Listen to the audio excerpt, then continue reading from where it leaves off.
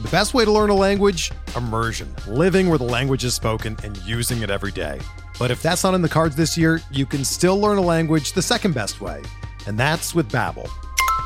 Be a better you in 2024 with Babbel, the science-backed language learning app that actually works. Don't pay hundreds of dollars for private tutors or waste hours on apps that don't really help you speak the language. Babbel's quick 10-minute lessons are handcrafted by over 200 language experts and help you start speaking a new language in as little as 3 weeks. Babbel's designed by real people for real conversations, and their tips and tools are approachable, accessible, rooted in real-life situations, and delivered with conversation-based teaching, so you're ready to practice what you've learned in the real world.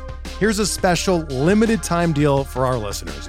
Right now, get up to 60% off your Babbel subscription at babbel.com/Blue Wire.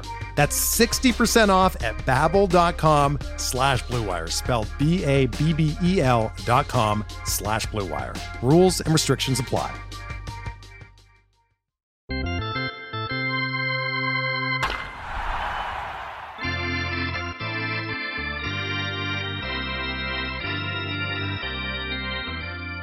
Hello and welcome to another episode of the Future Sox Podcast. My name is Mike Rankin. I will be your host, joined as well by senior writer James Fox. You're joined by a guest from the SEC Network as well as ESPN, Kyle Peterson. Kyle Peterson, a former big league first-round draft pick, a pitcher within the Milwaukee Brewers organization. As he joins us, we want to talk a lot, Kyle, today about specifically the Major League Baseball draft as it's approaching on June 10th, but also a lot of these questions regarding the Major League Baseball owners and the Players Association, the negotiations focusing on what could be a 2020 Major League Baseball season. You could follow Kyle on Twitter at KP_Omaha. Kyle, thanks so much for joining us on the Future Sox Podcast. All right, guys, I'm good to talk to you. So let me ask you this question. How are you doing? Obviously, baseball hasn't stopped. Sports are trying to get back. And with that being said, how are you trying to take this time to get ready and prepare for the Major League Baseball draft, given everything that's influenced our work these days?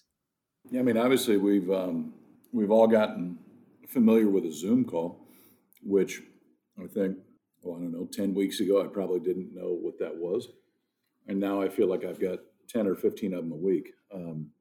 But that's our new reality right now. That's all we can do. So, the draft has been fun just getting to this point. We didn't know whether we were going to do it at all from an ESPN standpoint. Historically, I know years ago we did it, but we haven't done it in a long time. And when it was originally supposed to be in Omaha this year, leading into the College World Series, so we were going to do it then. But clearly, plenty has changed in our world since then. So it's fun, man. It's exciting. I think we can present it maybe a little bit different way than it's been presented in the past. And admittedly, it's a very different draft this year, but still, it's a chance for guys to hear their name on a big stage, and it's huge. So, Kyle, you mentioned a little bit about that Major League Baseball draft, and I want to get to that in a little bit. But first, let me start with the focus on these negotiations between the Players Association as well as the owners. I mean, you were a former player, so you kind of were a part of this union, the Players Union. And I'm just curious, as we stand today on June 2nd, it seems like the two sides are coming a little bit closer together in finding common ground, trying to get this thing going again in 2020 in an abbreviated sense. What are your general thoughts now as these talks continue? Yeah, I think it's tough. I mean, I'd be shocked if it doesn't get done. I just think there's too much to lose on both sides if you don't get it done. But I think the underlying reality is neither side trusts the other side. And when you have a negotiation to where neither side trusts the other side, it's not going to be a quick negotiation. It doesn't matter what it is. So regardless of, I think the masses looking at it and saying, well, I mean, it's millionaires and billionaires arguing against each other, like, figure it out. I understand that. But the reality is if the owners just opened the books and said, listen, here's the numbers. This is exactly what it is. It'd be a short negotiation. I can somewhat understand why they wouldn't do that, but that would solve this, and it'd solve it really quick because everybody could look at it and see what everybody's playing with. And I think you go back and say, all right, this is what we think is equitable and fair given the situation. And I think it's a lot quicker discussion, but that's not going to happen. It hasn't happened historically. It's not going to happen now, which means it's going to take us longer to ultimately get to an agreement. I'd be floored if we don't get there, but I think there's going to be some fireworks along the way, and I think it's a pretty good indication of what's going to happen as we get closer to the current CBA running out. Kyle, minor leaguers are in the news right now, for some of the wrong reasons, and it's unfortunate to see the short-sighted nature of what clubs are doing in regards to the minor leagues. How much will releasing, probably roughly 1,000 players and getting rid of 42 affiliates in the future hurt the game in the long term? Well, I don't know that it hurts the major league game all that much. I think it hurts the game as a whole across the country significantly because there's 40 some communities that aren't going to have professional baseball in their community anymore, at least not in the sense that they had it before. So that sucks because, like minor league baseball is Norman Rockwell. I mean, it's funny when you play minor league baseball, you realize after about a week and a half that there just happens to be a game. Like everything else is the important stuff. It's the bobbleheads and the giveaway and what act is at the game and are there fireworks afterwards? And it slaps your ego pretty quick because you realize that they're not necessarily there to see you. They're there to see the experience. And that's the hardest part about it is there's a lot of people that are going to miss out on an experience and a real, true entertainment option in our country. And that part stinks. Clearly, it affects a lot of guys too. I hate the fact that there are less that within a system right now will, at least theoretically, have a chance to play in the big leagues. I think the baseball reality of it is, there's very few of those that would have ultimately played in the major leagues. But it's just a sign of the times that we're in right now. And I think it's interesting that the decision to cut minor league teams was made before we got into COVID and just the economic reality that our country is in right now. But now there's no turning back. There's just not, because there is more of an economic argument for it. It's just unfortunate that many guys need to lose their job because of it. Yeah, so, we're going to get into the draft here in a minute, and obviously the draft's going to look a lot different, and with $20,000 max bonuses on some of these undrafted guys, do you think a forward-thinking owner could benefit possibly from, increasing minor league pay, across the board? Could they theoretically clean up, per se, an undrafted free agency in a year like this, if that was, something that they were going to do, from now on? It's an interesting thought. I don't, what are the rules as opposed to what can you do individually, or what is every team required to do as a group, if that makes sense? Yeah, I think the Blue Jays announced that they were going to do it last year. And obviously, look, it's not that much. It's just their per diem or whatever they were going to increase across the board. I think that's the only way to do it. They can't offer individual guys anything. I just was wondering if, that's the organization that pays their guys more. Maybe I'll sign there if the limit's $20,000. No, it could be. It's funny. I guess it's not funny, but it's a reality of this is to where, when there's any, I guess, significant upheaval in normal, the reality is it gives us all a chance to push the reset button on whatever we thought was normal before. And I think that's what we can do now. I think that's what ownership can do now. That's what players can do now. That's what they're trying to do through the new CBA. And maybe this is an opportunity to do that. I put something out on Twitter the other day that there's the minor league baseball needs a union. They just do, because it is not a livable wage. I remember my first year in rookie ball. Obviously, I was extremely fortunate. I was a first rounder. So, what I was making on a monthly basis wasn't how I was feeding myself. But for many, they are.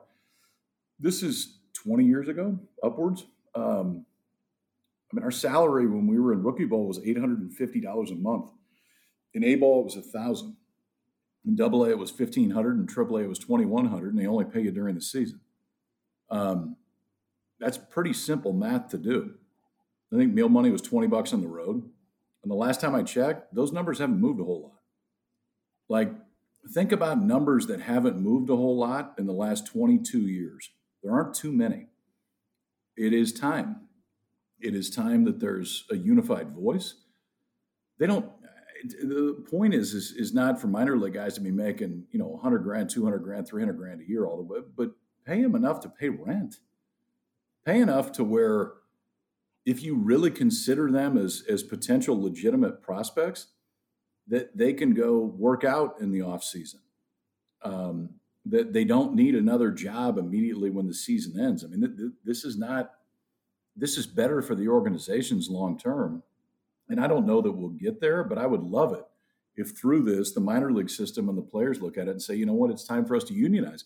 And ultimately, the MLB Players Association could be the one that drives it.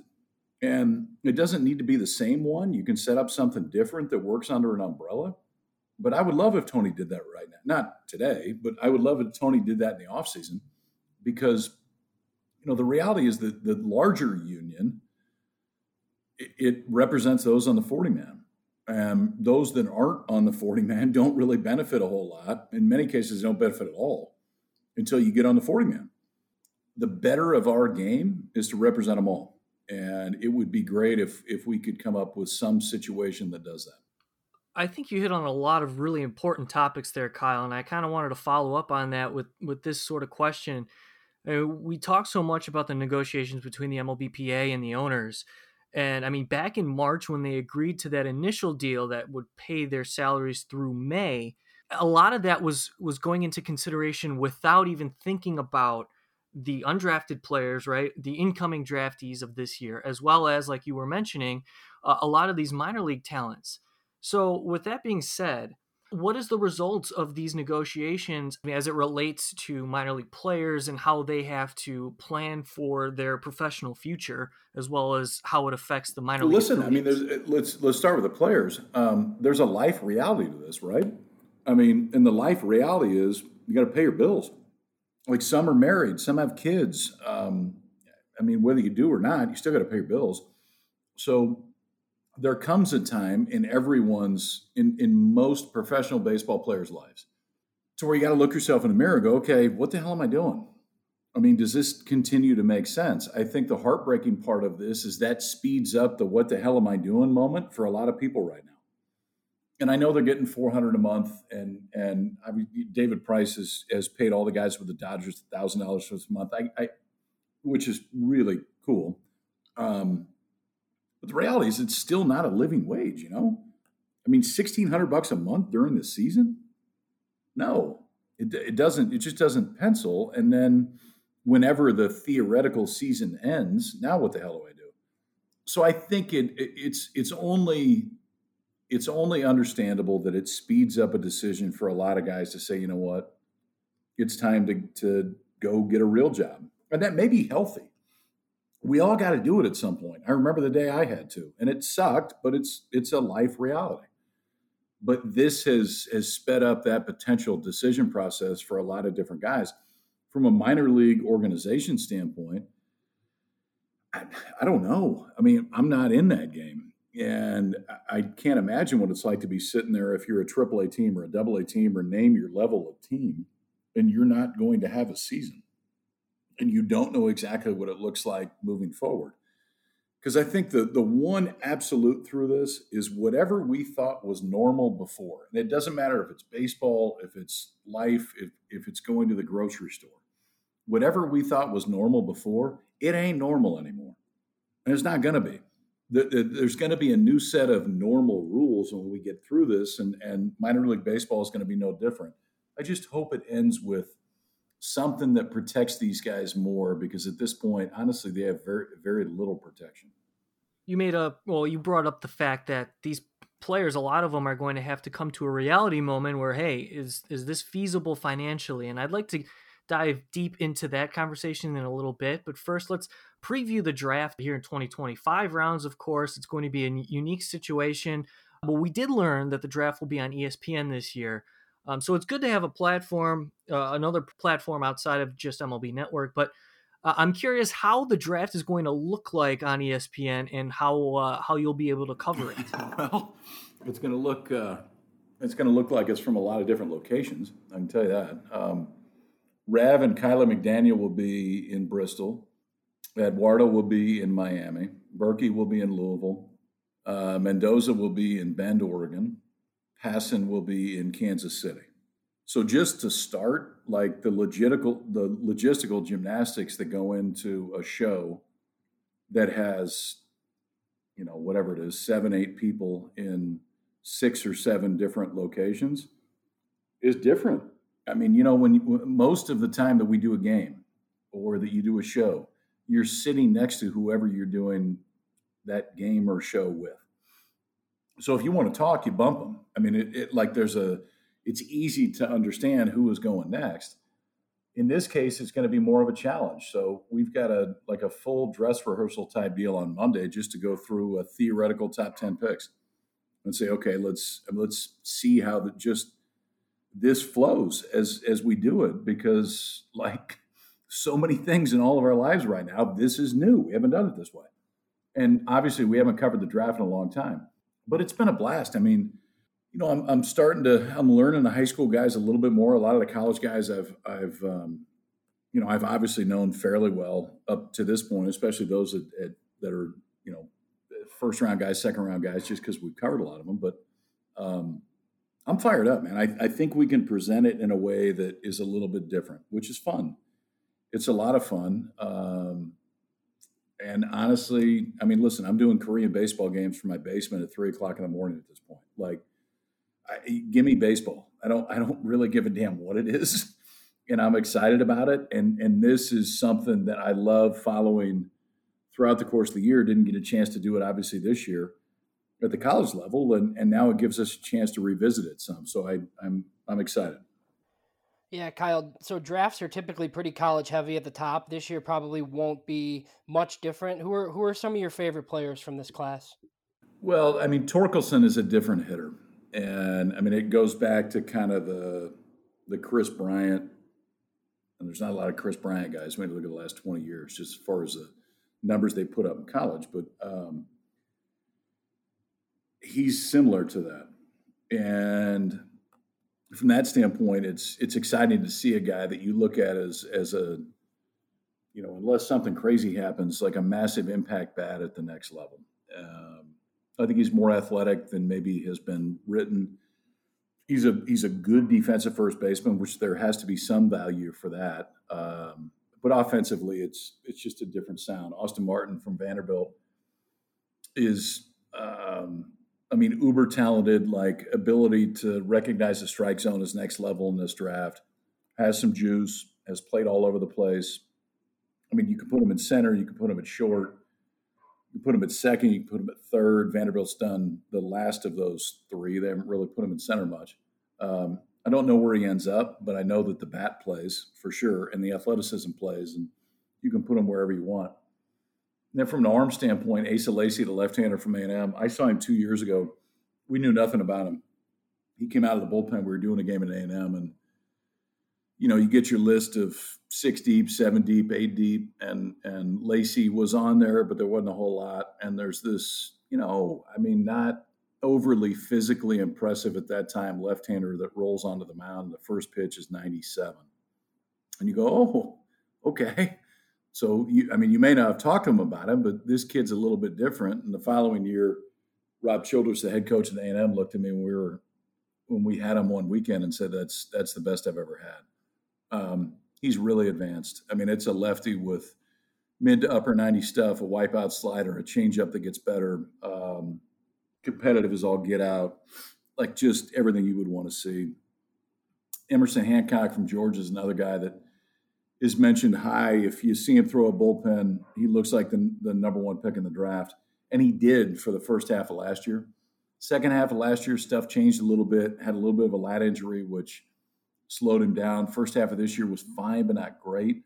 But when you've seen him right, he's as good as anybody. And one kid that I really like is a kid named Max Meyer at Minnesota, who is a little bit undersized, 6'1", not thick, played hockey in high school, throws 100, probably the best slider in the country. Like the fact that we're talking about college guys that throw 100, and it's not college guy, it's multiple college guys, just shows us how much the game has changed. But this year's college draft from a depth standpoint is as good as I can remember. So it's going to be fun.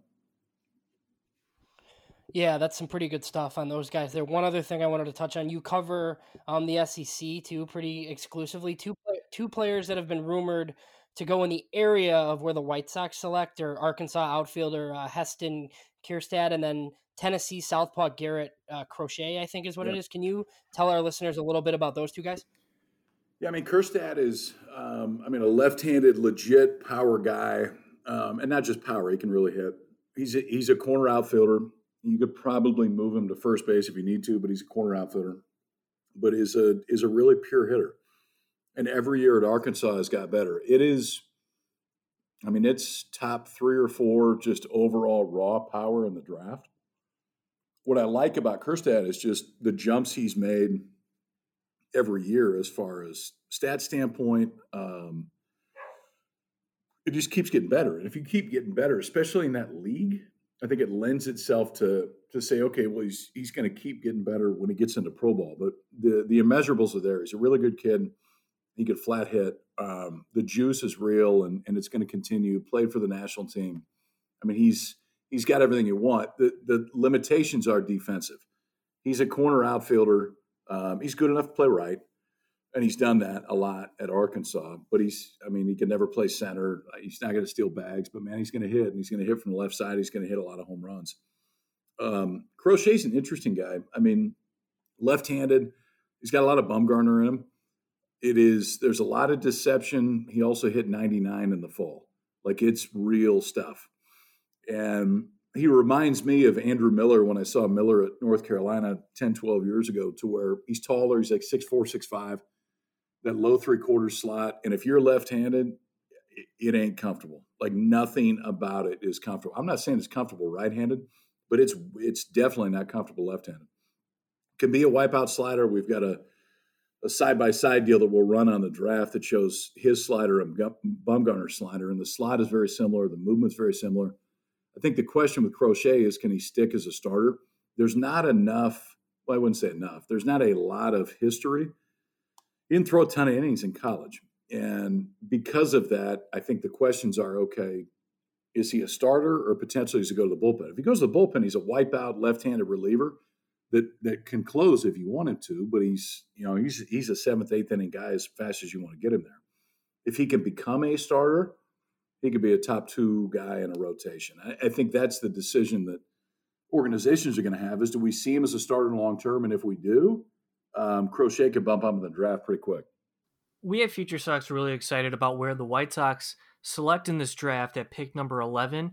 And, from what you mentioned, a lot of those guys may fall. I mean, there's some flexibility here across the top 10. So I think the Sox are in a pretty good spot just to react as to how the board falls to where they stand. But somebody that I'd like to mention, and I'm not sure if he fits in the slot around number 11, but we know that the White Sox at least checked in on this player, and that's right-handed pitcher out of Auburn, Tanner Burns. How would you evaluate Burns? Because we know that command is his specialty. He's a little bit undersized for a pitcher, but he competed very well across his time in the SEC.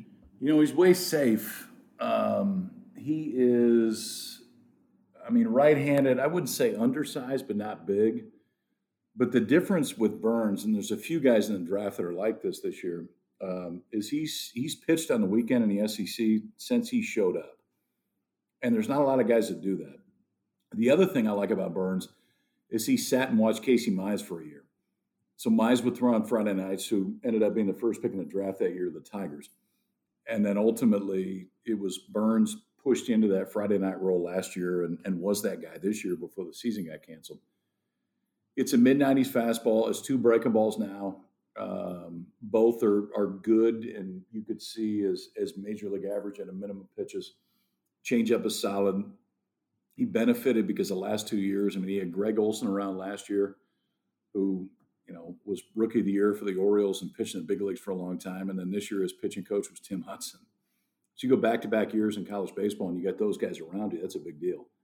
I think he's way safe. I don't think – so if you take him and Crochet, I think Crochet's ultimate upside is more.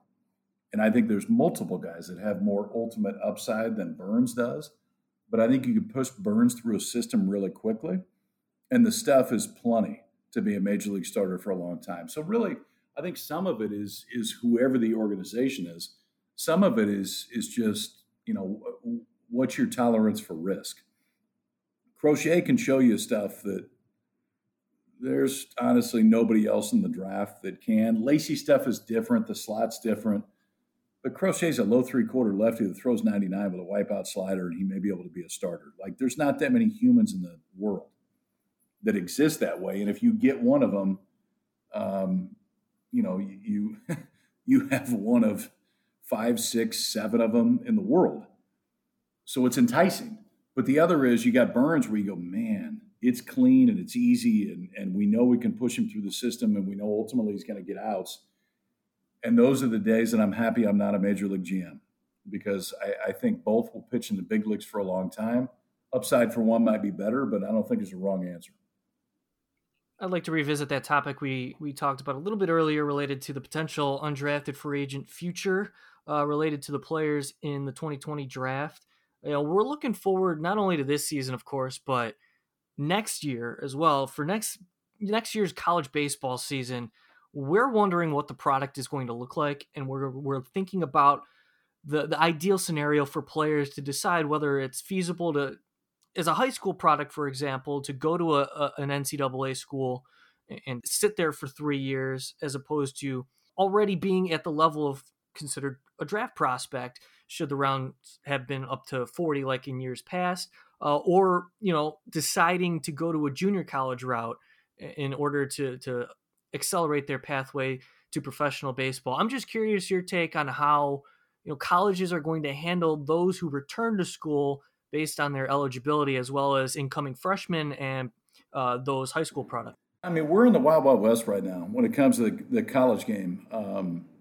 We don't know exactly what the roster limit's going to be and scholarships, which is embarrassing, honestly, that we don't know that yet. But I think the absolute is the college game as a whole, so not Division I, but the college game as a whole, is going to be better next year than it's ever been. It's not just next year; it's going to be better better for the next 3 or 4 years. There's no way around it. You got a 5-round draft this year with a $20,000 max on free agents. You got a rumored to be a 20-round draft next year. Lord knows there's going to be a max on free agents, which means this year and really moving forward, I don't think that the draft is never going to go back to 40 rounds. I don't think it ever made sense at 40 rounds before. It definitely doesn't make sense now. So I think 20 is the new norm. But next year, there's going to be a ton more high school guys that go to college, wherever that college is, at whatever level, than would have gone before.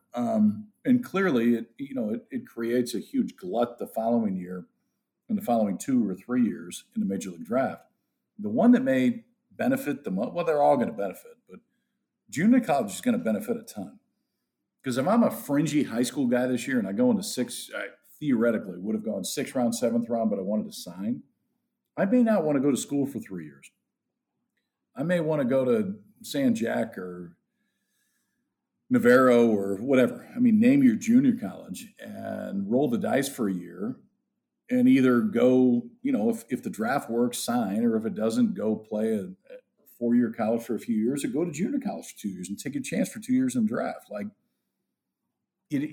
it's looked at differently this year because there's only 5 rounds. And if I'm a high school kid, there's no way in hell I'm signing for $20,000. At least I would hope not. That's a major league team's dream if they can get a high school kid to sign for $20,000. And I think in this case, it's massively detrimental to a kid. So I think the benefit in all of this is the college game. And the college game is going to be significantly stronger, hopefully in perpetuity, but definitely for the next 3 to 4 years. And ultimately, it's teams that have to look at the draft massively different. I think that we've seen this more recently. I mean, look at the Mets draft last year. The Mets took 3 high school kids in the first 3 picks, and the balance of the 10 rounds, they took college seniors because they could control cost. things like that are going to happen more right now in the draft, because historically it says your top 2 or 3 guys. I know there's outliers. I know there's plenty of incredible outliers. So I'm not downplaying those. But the numbers say those that are going to affect your major league team the most down the road are the guys you take in the first 2 or 3 rounds. So if you overpay to get those guys and ultimately you underpay for the rest of them, is that a better long-term solution? I have no idea. But I know we're going to see more teams try to figure it out. Yeah, I mean, it seems like mid-major programs could benefit a lot from this too. Just Yes. with like some guys transferring, and obviously, like I'm not privy to the transfer portal, obviously, but it, it seems like I don't know, like it's out there. You can see the whole transfer portal. Yeah, if you have talked to any of these coaches that just some of this, what are they going to have to deal with that they might not have otherwise? Just as far as like, look, I mean, you got a junior that might have went in the 8th round and got 300,000.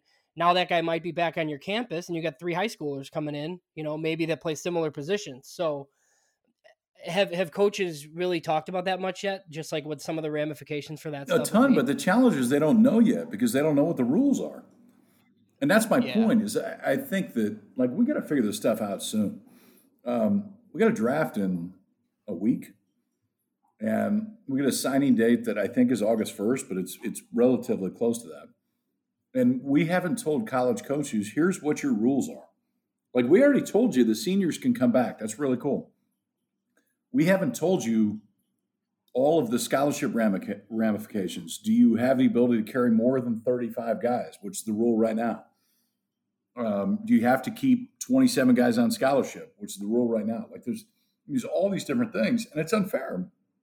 Because the problem is college coaches, and this is 100% unavoidable, are going to have, every year they have uncomfortable conversations. They're going to have a lot more of them this year. There's no way around it. I mean, if you could not have foreseen what happened, and name your power program, when you go sign a class, you're expecting that, if I sign 12 guys, 3 or 4 are probably going to sign. Well, if 3 or 4 becomes 1 or 2 and all my seniors are coming back, that's an issue. And it's just nobody intentionally created it, but they need flexibility to deal with that issue. And that's my biggest thing right now from a rule standpoint is give these guys the flexibility to do it. You don't have to, like if seniors come back, I'm not saying you have to put them on the same amount of scholarship that they were on before. That shouldn't be the issue at all, but give them the flexibility to do it. If you want to do it, do it. If you want to bring everybody back, bring them all back. Take scholarship limits essentially out for a few years. It doesn't even matter right now. Like this is not about competitive balance. This is about fairness to kids and not creating more conversations to where head coach goes to kid and says, listen, you may be a player in a few years, but the rules dictate that I can't keep you because you're 36 or 37 here or whatever the reason is. Like take that out of the equation. But to your point of mid-majors, and I think every level, this is a massive trickle-down effect all the way through, which is why there should be a one-time transfer rule right now to where you don't have to sit out. That sucked that they didn't do that. Because of any year. I mean, just look at what's fair to kids right now and go, hey, some guys are going to get squeezed and they can't do anything about it. There should be a one-time transfer rule this year that allows guys flexibility to go somewhere else. But it's going to go to every level of the college game that we see because, if you're the fringe guy at major Division I program, do you become the not even close to fringe guy at the mid-major? And if you're that guy, like it just keeps going all the way down and we're going to see it, which I think ultimately is a good thing for our game. It makes the entire game better. Yeah, I totally agree with you though on just, that they need to make a decision on this sort of thing. Because, some of the guys that we've talked to have already painted the scenario in the 5th round of this draft where college juniors are getting squeezed to take, $100,000 or basically, well, then go back next year. Great. You might be a junior again, but if you're a 22 or 23-year-old junior, you got 20 rounds worth of players next year that you're competing against too. So some of these guys might kind of be forced to take money and they kind of need to know now. So, but my last thing, what are your thoughts on the NCAA potentially pushing back the College World Series? Are you a fan of that? I am. I wasn't initially, but I've gotten to know Eric Bakich really well prior to Michigan's run last year, but over the last few years.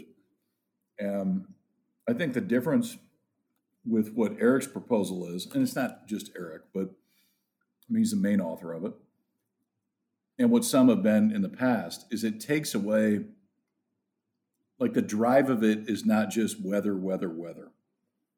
There's an economic component. There's a academic component. There's a health component. This should increase attendance across the board. Oh, by the way, like, I know it's hot in the summer in Texas, but if you go look at attendance for Round Rock or whoever it is, like, people still show up in July. So it's not like when it gets to be hot, nobody goes outside. I think what he did was encapsulate all areas of this as, from my standpoint, as best as anybody has done it. Listen, I can understand why warm weather, if I'm Arizona State, honestly, and I'm only looking out for Arizona State, I look at this and go, no chance. Like, this is not better for us. What we have now is better for us. You all got to come play us for 4 weeks. And why would we do anything that takes away that advantage? But for the growth of the sport as a whole, I think it's a good idea. And I am a little bit surprised at what the support has been across the board, because it's not just cold weather schools. In fact, there's some cold weather schools that aren't for it, but it's pretty broad-based what the support is. If I had to guess, I'd say probably 65, 70% yes. And I think it's got a pretty good chance of happening. And I give Eric credit for presenting it in a way that is I would say, an all-encompassing argument instead of one that's more based on where you live. Really good stuff, Kyle. Thanks again so much for jumping on the podcast. We'll leave you with this last thought, question, however you want to put it.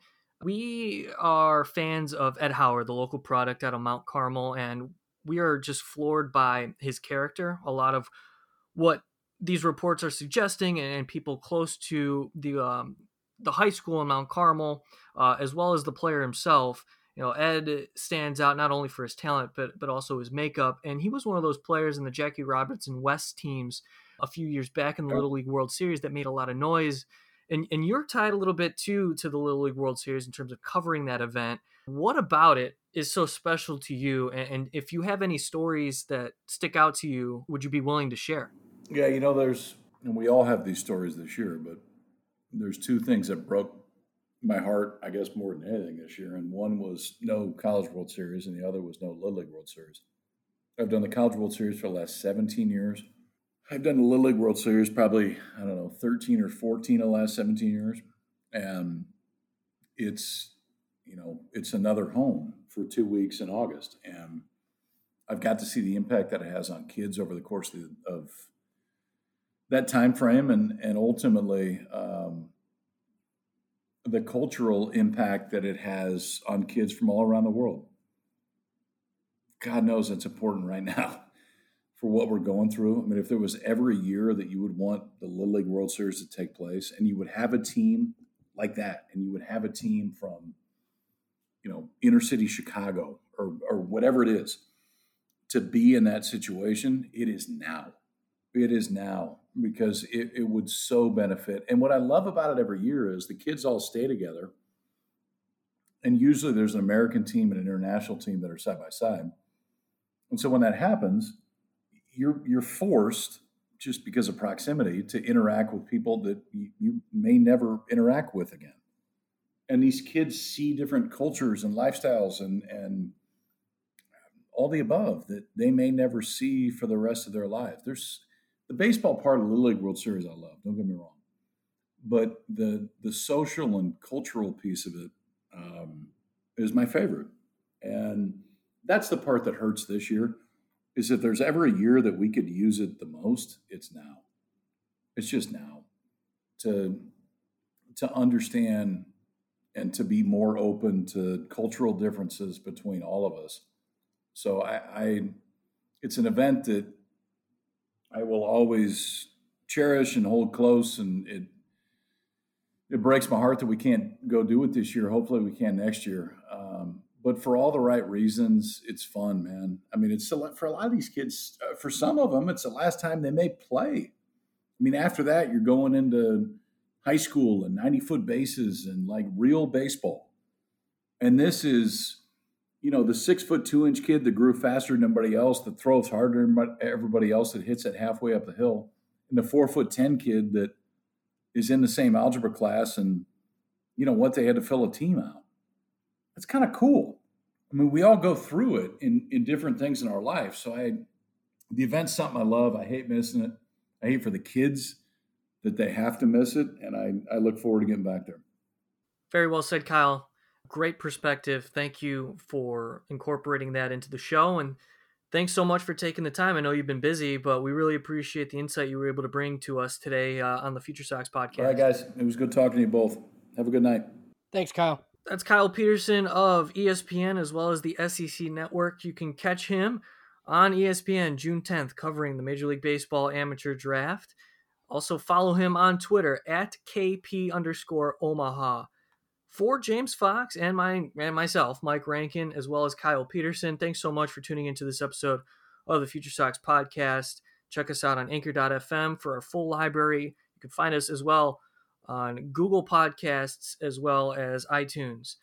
Thanks so much one more time for tuning in. We will talk to you all next time.